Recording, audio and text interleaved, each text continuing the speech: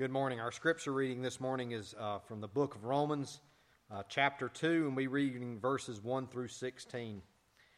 Therefore, you have no excuse, O man, every one of you who judges, for in passing judgment on one another, condemn yourselves, because you, the judge, practice the very same things. We know that the judgment of God rightly falls on those who practice such things. Do you suppose, O man, you who judge those who practice such things and yet do them yourselves, that you will escape the judgment of God? Or do you presume on the riches of his kindness and forbearance and patience, not knowing that God's kindness is meant to lead you to repentance? But because of your hard and impertinent hearts, you are storing up wrath for yourself on the day of wrath when God's righteous judgment will be revealed. He will render to each one according to his works. To those who by patience in well-doing seek for glory and honor and immortality, he will give eternal life. But for those who are self-seeking and do not obey the truth, but obey unrighteousness, there will be wrath and fury. There will be tribulation and distress for every human being who does evil, the Jew first and also the Greek. But glory and honor and peace for everyone who does good, the Jew first and also the Greek, for God shows no partiality. For all have sinned without the law and will perish without the law, and all who have sinned under the law will be judged by the law. For it is not the hearers of the law who are righteous, but righteous before God, but the doers of the law who will be justified. For when the Gentiles who do not have the law by nature do what the law requires, they are a law unto themselves, even though they do not have the law. They show that their work of the law is written on their hearts, while their conscience also bears witness, and their conflicting thoughts accuse or even excuse them. On that day, when according to my gospel, God judges the secrets of men by Jesus Christ. This is the word of the Lord.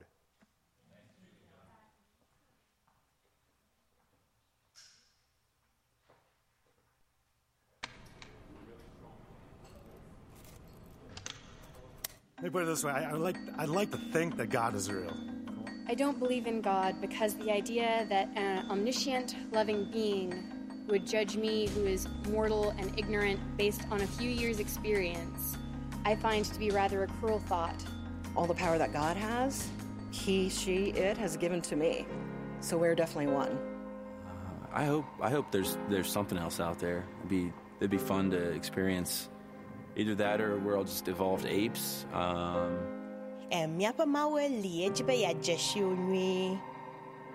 was raised atheist. I don't believe in a higher power, but I also don't claim to know everything about the world. don't know. I don't know if there is one. I just pretend, I guess, and hope that there's something else out there.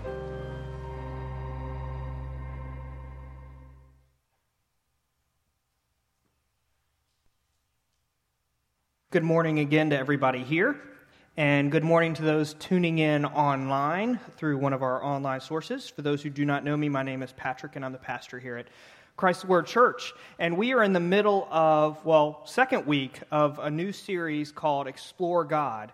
And if you've seen around our community, you may see that there's several other churches doing the exact same series, which doesn't always happen. In fact, very often it doesn't. And as I shared last week, that may make you think that we just all happen to go to the same website to download our sermons. And that's not the case. We actually are doing this intentionally to show solidarity with one another, that it's important that we together as a community, no matter what tradition you come from, what church you may or may not go to, that we all have big questions about the faith, and we want to explore those. Does anybody remember the question we wrestled with last week? Anybody? Clutter? Different series, but I'm glad that you remember that. We discussed purpose. The first question we wrestled with last week was, does life have a purpose? And so it was a very eloquent talk, we were all convinced. So for those who weren't here, I'm sorry you missed it. But this week we're going to be discussing perhaps an even bigger question. Is there a God? It's a big question, isn't it? So before we tackle that question, I would like to pause for prayer. So let us pray together. God, it seems interesting that here we are praying to you, but yet asking the question of whether you exist or not. But it's not that uncommon. Perhaps there have been times of unbelief in our life, and maybe we're in one now where we pray, hoping maybe someone listens. So we pray now, hoping that you're there, hoping that you are listening, asking for your guidance. As we look into things the Bible has to say, to see what others have to say, we pray that your Spirit would be upon us, helping us to receive that message, to hear you, to see you, to know you. And Lord, I pray that as my words stray from yours, may they fall away and quickly be forgotten, but may your word, your truth, and your promise remain upon our hearts forevermore. In Jesus' name we pray, and all the saints said, amen. Adolescence. I got your attention there, didn't I? I was like, where's he going with this? How many of you, if you could go back in time, would relive your teen years, go back to adolescence? Anybody here? Yeah, it's kind of what I thought. Most of us, I mean, if you haven't been there yet, you yearn for it, right? It's like when I'm a teenager, when I can drive, when I could go buy a lottery ticket or whatever. But then after we've been through it, most adults would never want to go back. It is a tough time of life, isn't it? And it's even tougher now, I would venture to say. The complexity of living in today's world is astounding, and the things that adolescents and teenagers have to navigate at this age is astounding to me. It's so difficult. I mean, so many changes are happening in adolescence, right? We'll have our biology lesson here real quick. Health class. I mean, it's weird because, I mean, things are changing. Your body's changing. Your voice cracks for the men. I mean, I had an incredibly cracky voice. It was awful. Hi, Mom. It sounded awful. And it's just trying to figure out your place, and then, the differences between males and females really start to come out during that time, and you realize we even think different. It's just odd. And then the whole topic of your parents. These people that you once idolized. I mean, both of my boys now will hug me, and they'll say, "You're best daddy ever." They both love to say that. I love to hear it, but I know that there's going to come a day where they're not going to say that anymore. In fact, I'll be lucky if they say, "I love you." It'll be like, "You're wrong, Dad." No. I mean, you start to question your parents, right? It doesn't matter that one day, you used to idealize them, and they never had a wrong answer. You would do, if they said jump, you jump, at least some of the time. But you trust completely. And then there comes a day that you don't feel like you can trust anything coming out of their mouths. They are stupid. I mean, how did I survive so long under the parenting of my parents? Because they obviously don't understand the world. I mean, Mom doesn't even understand what Facebook is.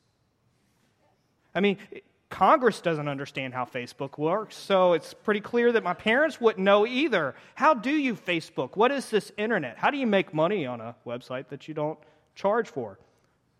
Advertising? It's just you start to question everything about your parents. And you begin to think that you are smarter. At least you think that you're smarter. And the questions aren't just about your parents. Really, your whole worldview and your faith, they aren't exempt either. You start to look at those things and start to figure out, I've said this all along, but do I really believe this? Questions are commonplace, especially when it comes to talking about God, too, aren't they? Our faith is an evolution. It's a growing thing. And, I think about it, being in church as a young child, you start to, I learned the Lord's Prayer before I even knew what I was saying. A lot of us who grew up in different things. Maybe it's not even church. You grow up in home and there's some tradition you do and you just do it and you don't even know what you're doing. But it's what we do. So we grow in our understanding, and it's okay that we have seasons of doubt. That's common, isn't it? We have seasons of doubt and questioning. It's completely normal. We all think about God or a higher power from time to time, don't we? Even if we conclude that we do not believe, there are times that we wonder. Just like we wonder, is there life elsewhere in the universe? Is there more? As we learn, as we find some answers, we just find we have even more questions, don't we? Even as we learn about this earth on which we live, we find there's far more questions than we tend to find answers. There's depths of oceans that we just still don't know. We don't even know how the human mind and brain really works. And so we question. In this incredibly complex world, we wonder. And this isn't new, is it? We've been asking these questions since the beginning of time. Since humanity started walking this earth, we've been questioning, asking, wondering about this higher power. I mean, we see all these wealth of different religions of people trying to answer the same question. Is there something more? Is there something higher? There's this longing within humanity to want to know. And so we've looked to the stars. We've gazed to the heavens, wondering if there's something greater.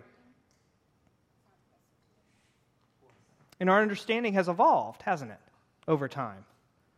What we've come to understand about our world and about a higher power.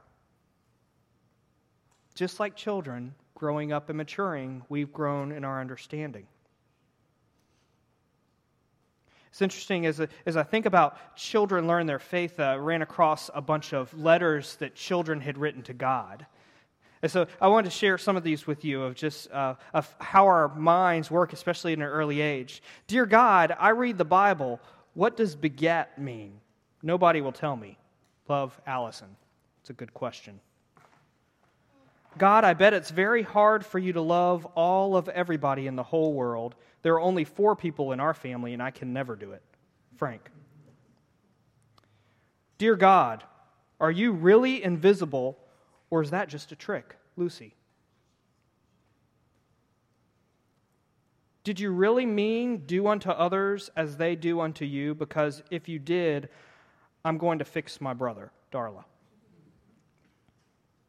God, it's okay that you made different religions, but don't you get mixed up sometimes? Arnold had to say that. Dear God, how come you did all those miracles in the old days but don't do any now? Seymour. It's a good question. It's a very adult question. Dear God, I wish there was no such thing as sin. I wish there was no such thing as war. Tim. I'm with you there, Tim. Dear God, maybe Cain and Abel would not kill each other so much if they had their own rooms. It works with me and my brother, Larry. Maybe so. Maybe they needed their own rooms. See, the problem for us is if God doesn't answer or write back, eventually we begin to wonder if he exists at all. Silence breeds doubt, doesn't it? Silence breeds a whole lot of things. You see it in relationships and in marriages and friendships. When they're silent, there's misunderstanding. Have you been there before? Have you been there before when you just felt an oppressive silence from God? And you're asking for a sign, send me a miracle, and there's nothing. Are you there now? Are you asking God to show up? See, the good news is that I'm here to tell you that God is not intimidated by our questions, and neither are we at Christ the Word Church. If you don't believe in God, then you don't have to worry about whether God cares or not about your questions. So continue to ask Him, continue to explore. But I'm here to tell you that we embrace your questions, because here's the truth: we all have questions. Even people who have been long in their faith life, and we would lift up and say, this person has just a miraculous, amazing faith, and I look up to them, those individuals have questions. Those individuals have doubts. We all have questions and doubt. We've all written letters to God. Even if it wasn't a literal letter, we've all tossed up prayers in the midst of struggles, haven't we? I've heard plenty of unbelievers pray. Let's just see what happens. I'll pray, God, if you're there, I need you. And though God may not write His name in the sky or respond with a letter or handwritten note, He's given us lots of indications of His presence. There is evidence of God if we but have eyes to see. See, it's interesting to me. One of my favorite phrases that I've heard about God is about likening God to wind. And it's interesting to me that it's not too far from the truth, because in Hebrew, the Hebrew word for spirit that is used throughout Scripture is ruah.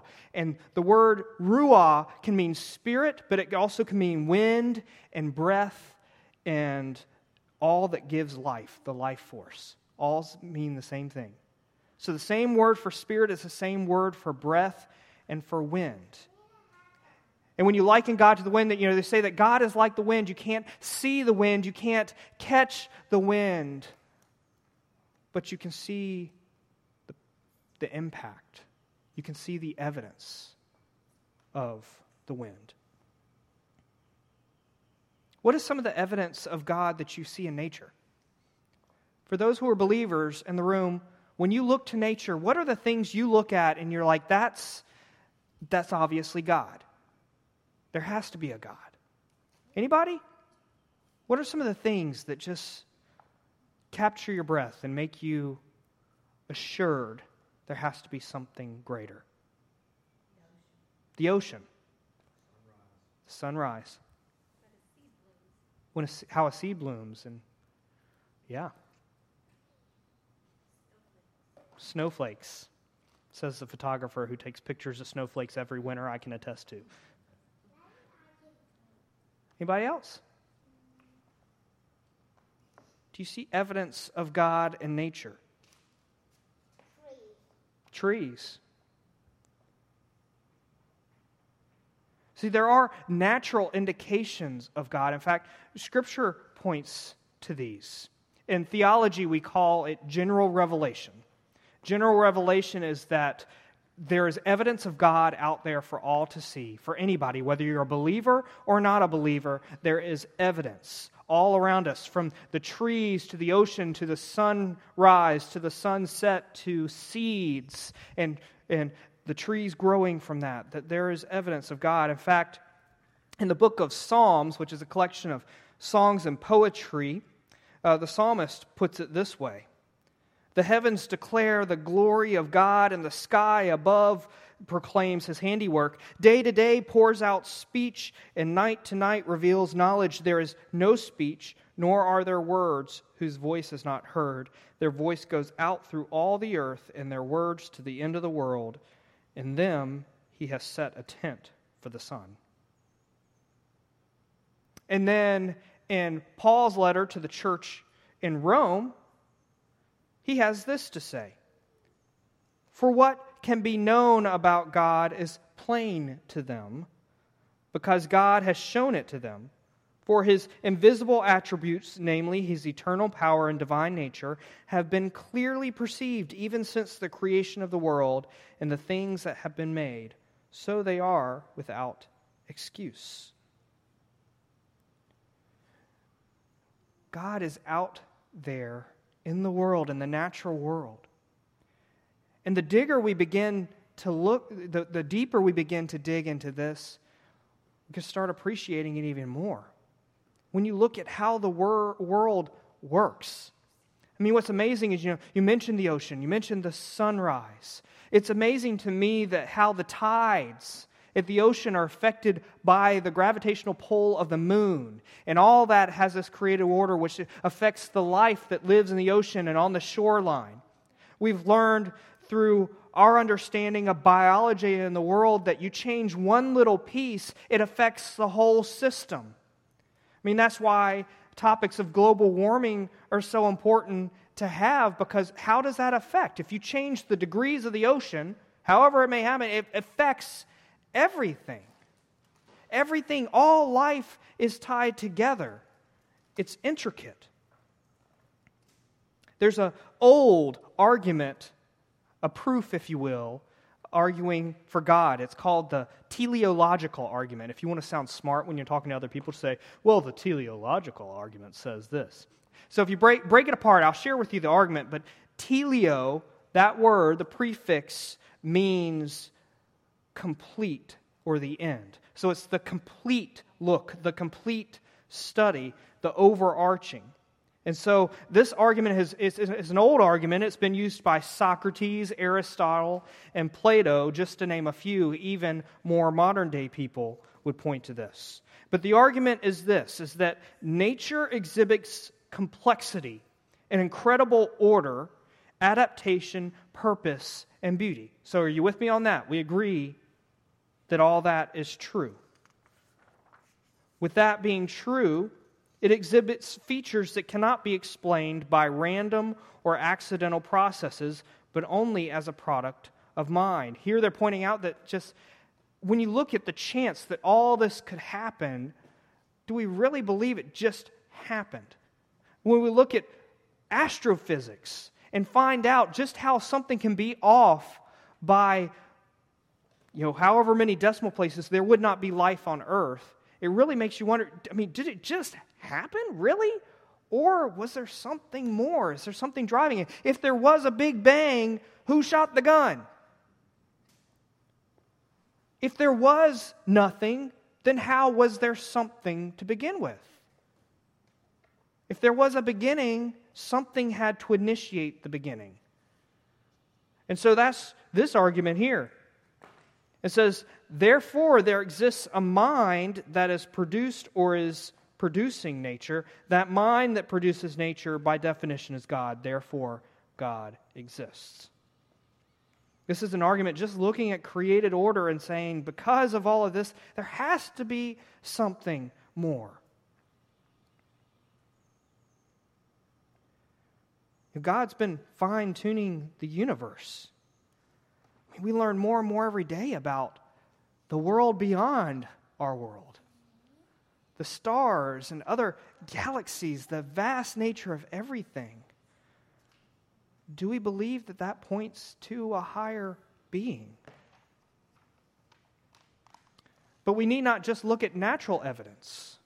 We can look at it from other standpoints as well. We can look at ethical indicators.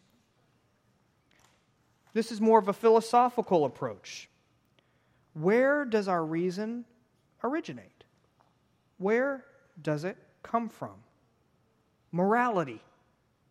Our view of what is right and wrong. What's interesting is that there's some common morality that extends beyond cultures, beyond different religions, to all races, to all people, no matter whether you're Christian or not, that are generally agreed upon. You even look at the United Nations trying to figure out, when we go to war, there are some things that just aren't right. And so we agree upon these, coming from different standpoints. If all of this is happening, and then there's this natural morality in us, that there are some things that just we know implicitly are right and wrong, and it irks us when we see them happening, where did that come from? Because many of those same things an animal would look at and not think twice about. But yet we would look and go, that's not right. We even do it to things that really don't affect us. I mean, I would get it if it's all self-preservation, right? If it's self-preservation, then it's easy that we're doing it to survive. But we will go out on a limb sometimes for things that don't affect us, even putting our lives in danger because we say, no, that's not right. where does that come from? Did that just appear with the dust? As stardust came together to form all that is that where our morality came from? Or is there a standard that exists outside of us that is built into us? And if so, how did it get there? Who placed it there? Paul speaks of this again when he is writing to the church in Rome, this time in chapter 2, verse 14.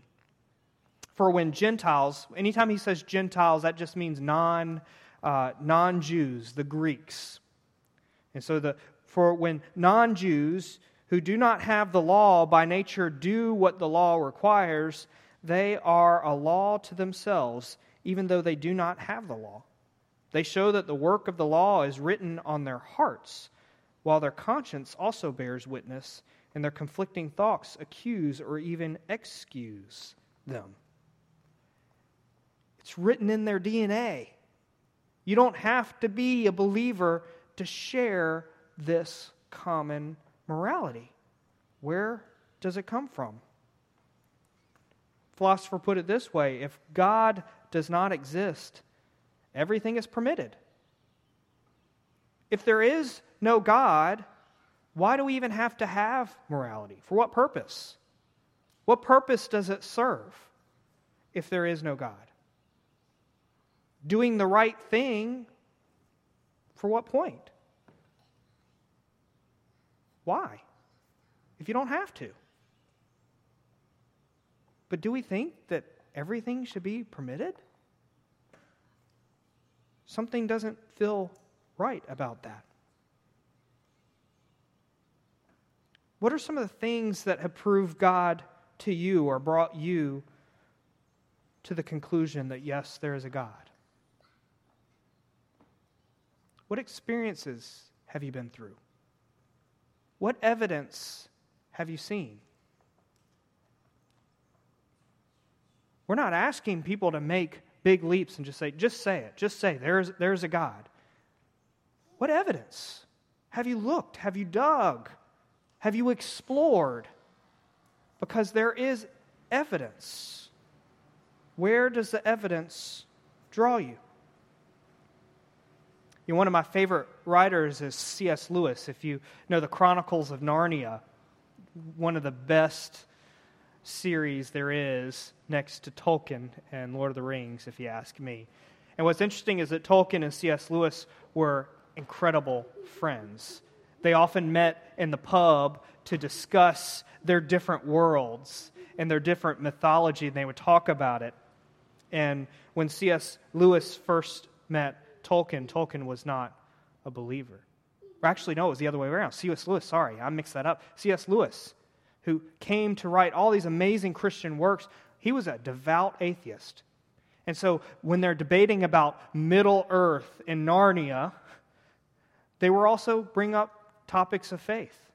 And Tolkien would share with him, this is how I see it. This is the evidence I see. This is how I see the world. And over time, C.S. Lewis came to understand that there had to be a higher power. He was an incredibly brilliant man. And one day he looked at the evidence. He has this quote in one of his works: "Creatures are not born with desires unless satisfaction for these desires exist. A baby feels hunger. Well, there is such a thing as food. A duckling wants to swim. Well, there is such a thing as water. Men feel sexual desire. Well, there is such a thing as sex. If I find in myself a desire which no experience in this world can satisfy, the most probable explanation is that I was made for another world." Isn't that interesting? Where does the evidence lead you? Statistics show that 80 to 85% of people believe in God, even among those who do not consider themselves religious. 80 to 85% of people would say, yeah, there's something. There's a God, there's a higher being, there's a higher power. Maybe it's the Force. But 80 to 85 people believe there is something. Are you among them? And even more, are you living a life as if God exists? Last week we discussed that there's a difference between saying and then believing and living in light of that belief. Are you living in a way that you believe God exists? Another great writer by the name of A.W. Tozer wrote this: what comes into our minds when we think about God is the most important thing about us. What's the most important thing about you? What comes into your mind when you think about God, when you consider God? Can belief be a good thing? Can it? I mean, I'm not here trying to enlist anybody to a cult. I'm not starting a cult. Frankly, I don't want you staying at my house, and I don't have Kool-Aid. So I'm not inviting you into something. I'm not trying to pull the wool over anyone's eyes. I'm not trying to get money out of you.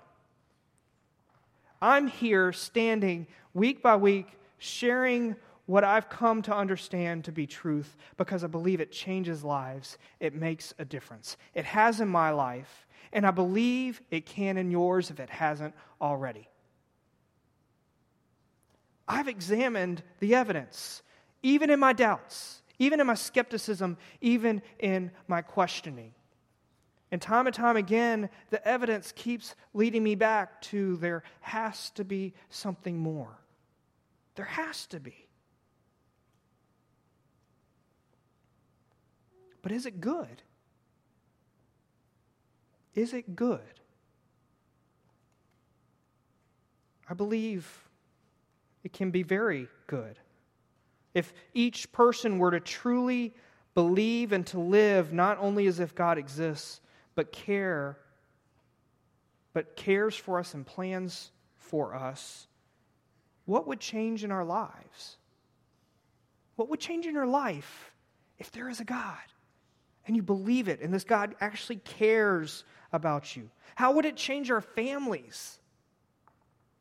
How would it change our schools and our workplaces, our neighborhoods, our city? How would it be changed if this belief was there? Would the world be a better place? Now, I want to be clear. The disclaimer I have is I'm not talking about a religiosity that gets confused with politics and comes wrapped up in a particular party. That's not what I'm talking about. I'm talking about a faith that drives us to look at this world and to see it differently, to look at other people and see them differently.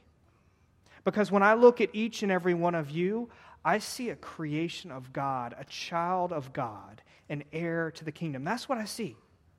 No matter what you're wearing, how you may smell, what color you may be, what language you may speak, doesn't matter.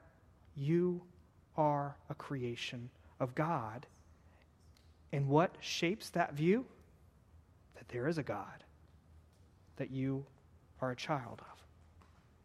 Imagine if we lived in a way that imagine if we lived as if God was with us always. That would be enough to change the world, wouldn't it? If everyone lived with that belief, the world would be a very different place. I think we would question a little bit more about pointing weapons at one another if we all believe this. The evidence is there, and it seems to be overwhelming to point to the existence of God. And coming to that understanding has led me to a life of purpose, of hope, and of healing. And that is what I want for each and every one of you. But you don't have to take my word for it. You don't have to believe me if you don't want to. It's okay to have questions, but I just ask that you do seek and explore. Maybe you're not there yet, But far too many people seem to come to an answer without ever exploring that question and seeking that answer. Explore away. Let me know if you need a conversation partner. I'm here. That's why they pay me the big bucks. I want to be here. If you want, I can even shut up and listen. Believe it or not, ask Kate. There are times that I can shut up and listen and I don't have to talk. If you need a conversation partner, I'll treat you to a cup of coffee. Let's go to lunch. Let's talk about it. Let's explore. Because I believe when we seek God with our whole heart, we find God. He's there. The bottom line is this: the evidence of God comes from creation, it comes from our morality, it comes from our intelligence, it comes in our understanding of love. Once we establish that there must be a God, we are ready to start to discover just exactly who God is. And that's a different question for a different week. Is there a God? Wrestle with the answers, or wrestle with the questions, and together we'll seek the answers. Amen.